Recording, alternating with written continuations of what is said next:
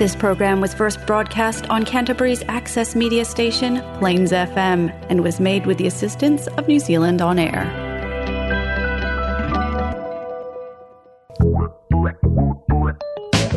It's time for Bookends.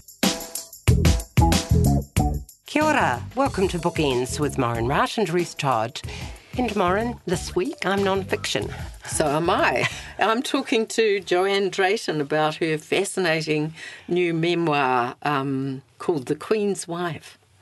Looking forward to that, reading that. And I'm talking quite a different book, a book by a very good Christchurch researcher, and it's called Fear, F-E-A-R.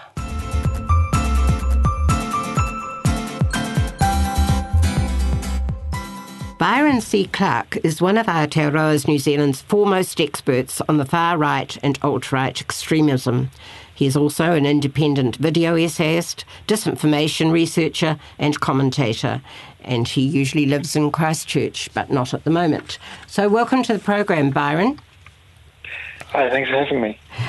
This book, Fear, F-E-A-R, I was absolutely intrigued with it, and I realised I was fairly complacent towards the beginning. You start the book in 2019, don't you, and lead it up to after the Muslim massacre, and then lead up to the parliamentarian when these you call them right, when these extremists landed in Parliament together, and there were lots of different strands to that meeting, weren't there? Yes, yeah. So what I aimed to do with the book was sort of look at how we got to that point, how we got to this 3-week-long protest outside Parliament. Who were the groups who were participating in that? Who were the influencers on social media who were pushing people towards that? And what was the disinformation and the ideology that was coming through, both from people producing it locally and from some of these overseas sources? Well, many of these beliefs really originated on the more disreputable parts of the internet, but they gained an audience on mainstream social media thanks to algorithms and designed to keep eyes on screens, which pulled people into this world. And I don't think I realised the depth of it. I certainly didn't really wake up properly till they arrived in Parliament grounds. Yeah, and I think that's the case for a lot of people. This was happening online, and people may have had a friend or a relative who would occasionally say something a bit off about some sort of conspiracy theory, but perhaps didn't realise just how much this has been growing the last few years. And like you say, the social media algorithms are a big part of it. The algorithms designed to keep people watching or reading on a particular website for as long as possible, to serve them more advertising, would tend to give people more and more emotive content that, made them, feel strongly and want to keep reading. And that, in turn, ended up promoting a lot of misinformation, disinformation, and a lot of quite hateful ideology in some cases. Indeed. And you dedicated the book to the people in the world, or asking that people in the world, what is the exact words, to everyone working for a world without hate. How is that going to come around to being in this climate? It's a big question. I think there's no one single solution for this problem that we're facing, but there's lots of things that people can do that can be part of the solution. So some of it might just be helping somebody who you have a relationship who's gone down one of these conspiracy theory rabbit holes, helping them get out of that. I talk a bit in the book about how people are usually not going to be convinced just by somebody who has the correct information. They're going to be convinced by the strength of the relationship they have with the person telling them that information. So I think that's a really important part of it.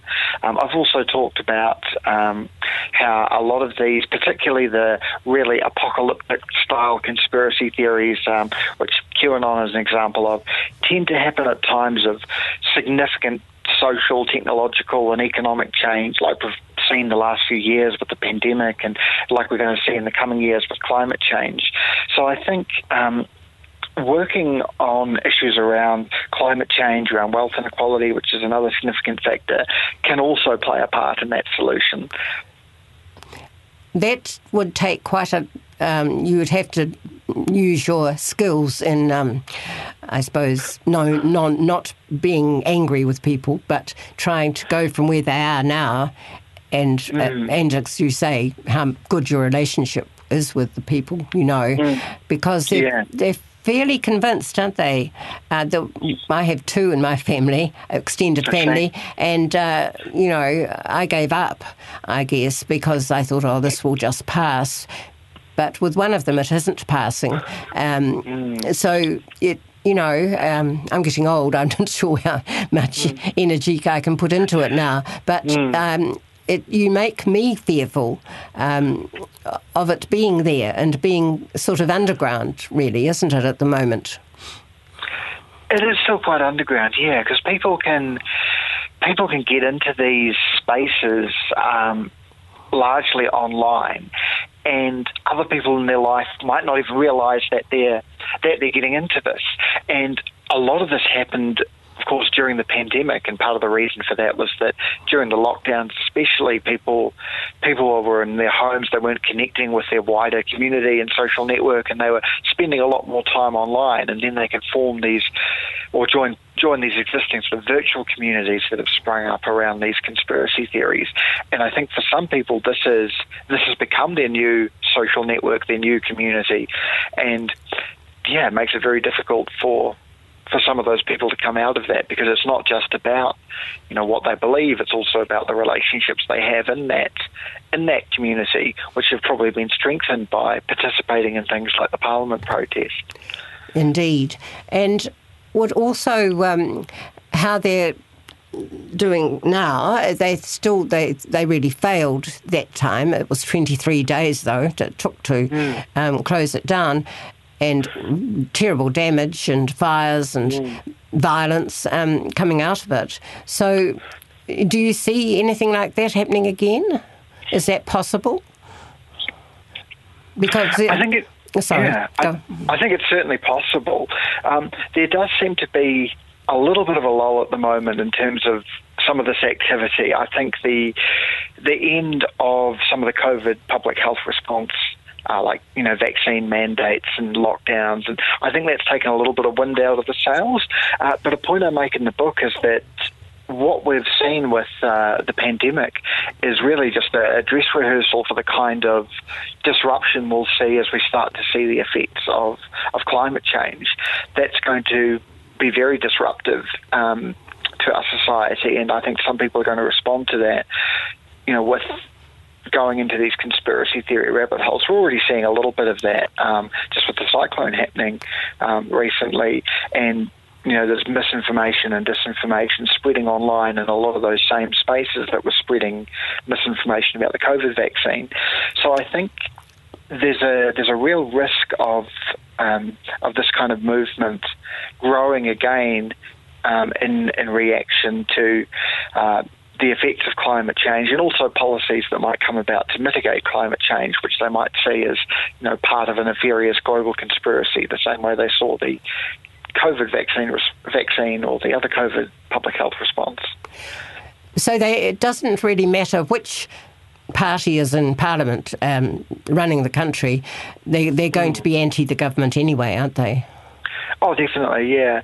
I mean, there was a particular hatred of Ardern while she was Prime Minister, and I think a lot of that was rooted in misogyny and ideology like that. But for most of the people in these spaces, they see all mainstream politicians as part of this global conspiracy. I saw a photograph on one of the social media groups that I follow for this sort of content, and it was a banner that had been painted that showed both Christopher Luxon and Chris Hipkins as if they were marionettes being puppeted by the head of the World Economic Forum, and it was sort of claiming that both parties are just puppets of these more powerful, nefarious global elites So I certainly think that a change in Prime Minister or a change in which party is in government isn't going to be enough to mitigate this. I thought, in my naivety, that having the cyclone might show them that climate change is here now and we have to do something drastic about it. So I thought that might have helped our cause for more, interest in what's happening to people. But you're saying no. Well, hopefully for some people it has. There are others who may believe that climate change is real and it's happening, but believe that it's being used by nefarious elites to reshape the world economy. You see a lot of conspiracy theories about, UN Agenda 21 and Agenda 2030, which are just plans for, more sustainable cities and quite things that I think are quite positive, but are seen as part of this big conspiracy. So you get a bit of that even among the people who may believe that climate change is actually happening. They feel that this sinister group of global elites are using it as a way to further their own interests, which was a similar thing to what they believed about the COVID pandemic.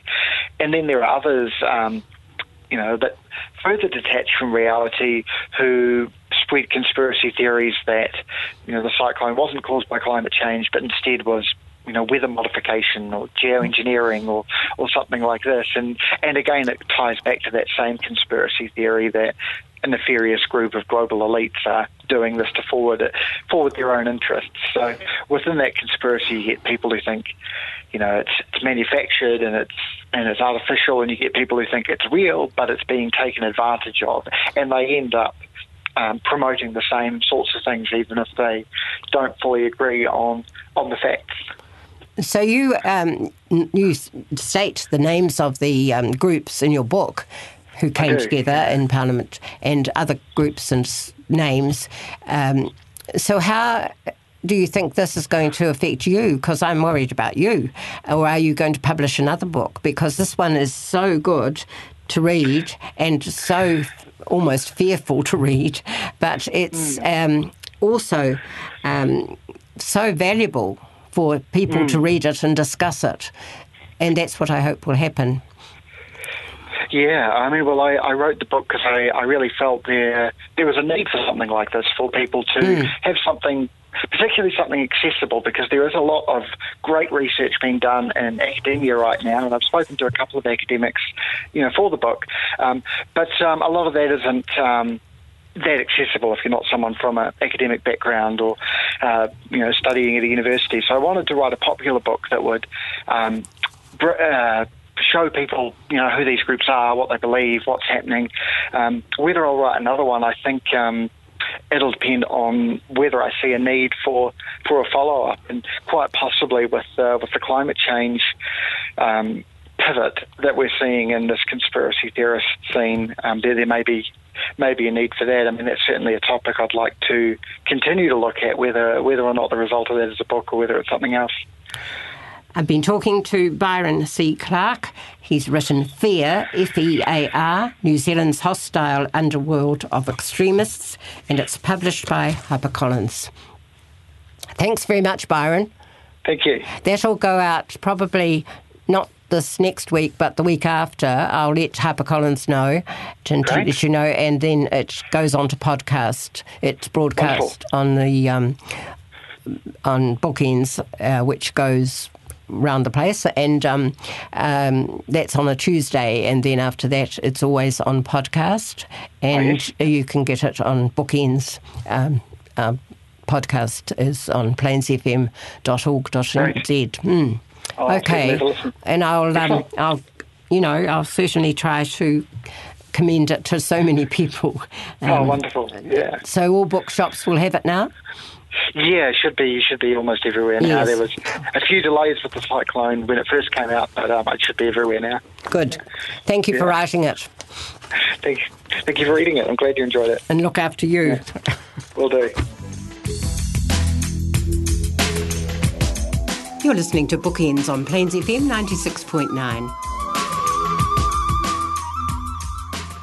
The Queen's Wife by Joanne Drayton is described as a modern love story, whakapapa, archaeology, art and heartbreak. Joanne is somebody I have read her books. I've talked with her just about almost all of her work. Edith Collier, Rona Hazard, Frances Hodgkins, Anne Perry, Naomi Marsh and Hudson and Halls. She's won awards, fellowships and renowned for her work. But this time the story is her own. Welcome, Jo. It's an ambitious book, really, isn't it? Oh, kia ora. Thank you for having me. It was an ambitious, it is an ambitious book.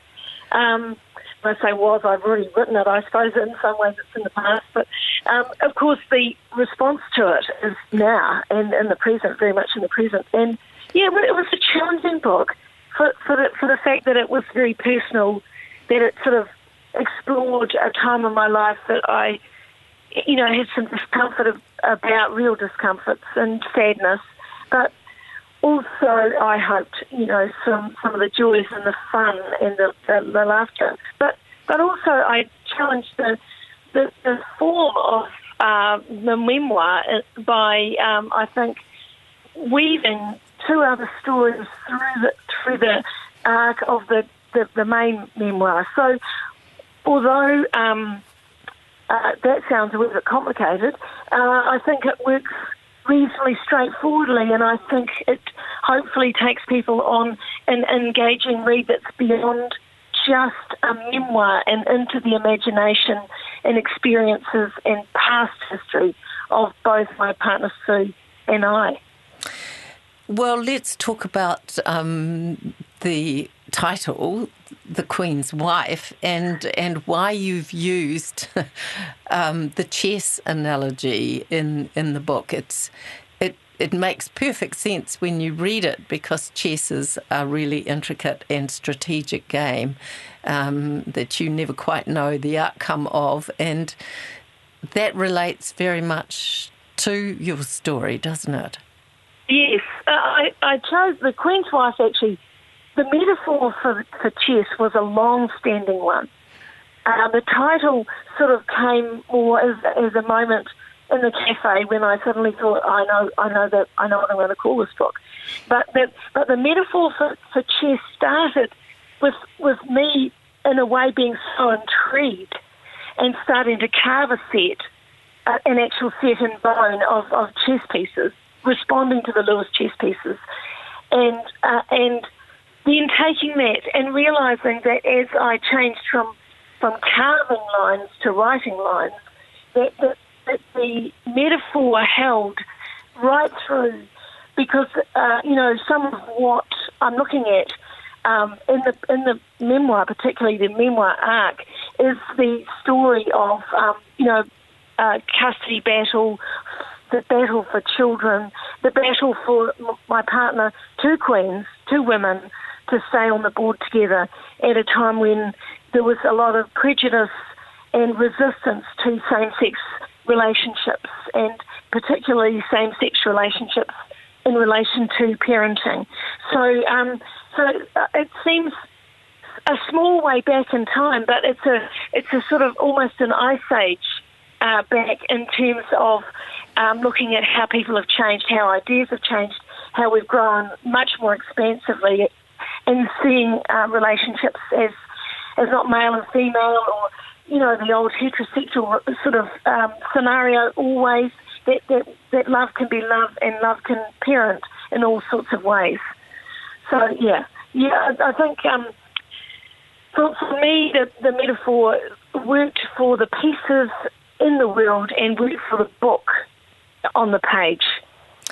So we probably should talk a little about those Lewis chess pieces that set you off in exploring their history and how it relates to you, and then your desire to recreate them and take it beyond just a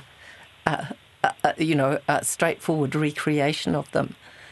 Yes, you could actually get a resin copy of the Lewis chess pieces because they're so remarkably, famous almost. Well, totally famous. But I wanted to, I believe that's my tribe, that I belong to. I did the 23andMe DNA, and I belong to that Northern European, Scandinavian genetic line, pool, if you like. So that was my tribe, and my sense, my cultural Māori side, the side that I think has kind of been embedded in me growing up in New Zealand, is to value the treasures of your ancestors. And I felt that those treasures weren't available to me, and it was really creating them and bone carving them was like drawing back my ancestors, my treasures, actually, so that I could possess them, so that I could cherish them, and maybe so that I can pass them on to my children, to generations to come. And I wanted to reclaim those treasures for myself, and I felt that the time that it takes to make them is something that connects you to the subject matter, connects you to the objects and the history. And so in carving them, it was like bringing them alive. And then I had that desire, because not just the object tells a story, but there is a story around those objects. They generated a story. And it is absolutely fascinating. And I wrote that story on the way to work in a little pad on my hand, in the palm of my hand, because I was so captivated by the story of these Lewis chess pieces that were discovered in 1831, but in actual fact they sort of rolled out of a sandbank, basically in a kind of container, and they believed that they had been put there in the Middle Ages. So they go right back and maybe had been there for 600 or 700 years. So I just had to tell that story. But it's not one story, it's a number of stories, because there isn't a definitive, absolute sense of exactly what happened. It's a mystery, and I love mysteries. Yeah, and it links into the other story that you're telling of Sue's whakapapa. So, we don't have much time left, but tell me about how that came into the story as well. Well, it was a search for her family and her whakapapa.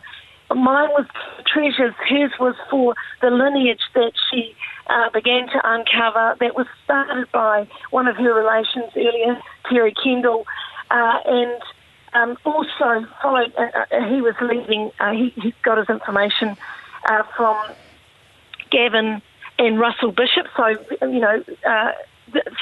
was really a matter of looking to find those connections through right back to Te Wherewhere, who is Sue's great-great-great-grandfather. So it was a search into royalty and into kingship, into chiefdom, the chiefs of a great age, the sort of last totally untouched age in a way by the coming of Pākehā and colonisation.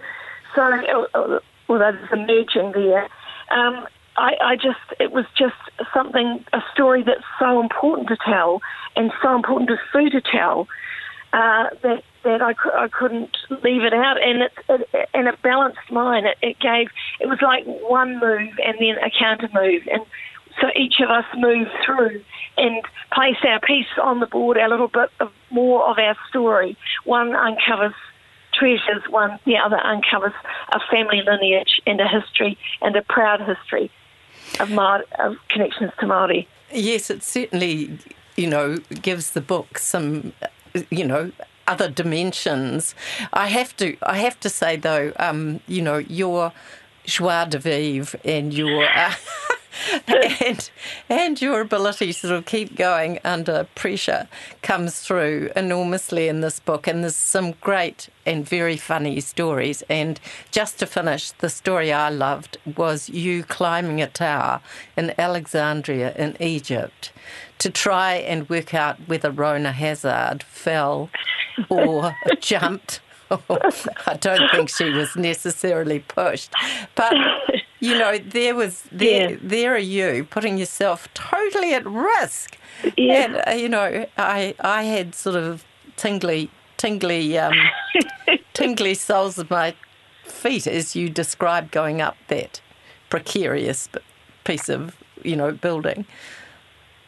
Yeah, I feel like a lot of my life has been fairly precarious, and in some ways the precarious moments, the ones that terrify you at the time, are often the ones you look back and sort of laugh at, or you're either gobsmacked or amazed. It is those moments that make up a life, that make a life interesting to other people, because they have their own moments, their own jeopardies, and their own humour and fun and laughter. And so it's where that it is where you connect, I think, with the reader, and it's a sharing, isn't it? I think writing is a sharing. I love it, and I love the idea that I'm talking to someone and sharing my life, and hoping that in some way they find their own, or aspects of their own, reflected back. It's going to be a very inspirational book, I think, for, members of the queer community in looking at how you two managed your way through it. And, we can, you can be proud that you've made it and things have changed, and that you've been able to, capture some of the history of that time. In a way, sort of surviving is agency in itself, and the story then goes on to affirm other people and other women who are in same-sex relationships, but the whole wider queer community who are all impacted in various ways, even now, with those choices, with those love relationships, with those passions. And so I think if it adds to the story, to the canon, if it even supports a few people and their choices and gives them a sense of self-worth, then I've achieved as much as I ever hoped to. Well, time will tell, but I think we could confidently say you've done that. I just want to finish by inviting people who are listening to come and hear Jo talk about her book. She's going to launch it at UBS out on the University of Canterbury campus on, I think it's Wednesday, isn't it? The 15th of March at 5:30.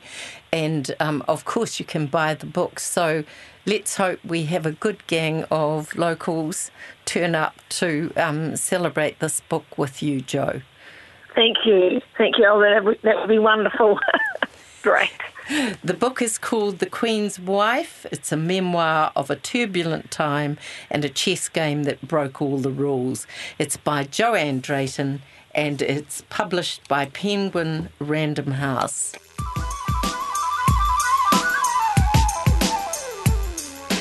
And join us, Maureen Rout and Ruth Todd, next Tuesday on Bookends on Plains FM 96.9.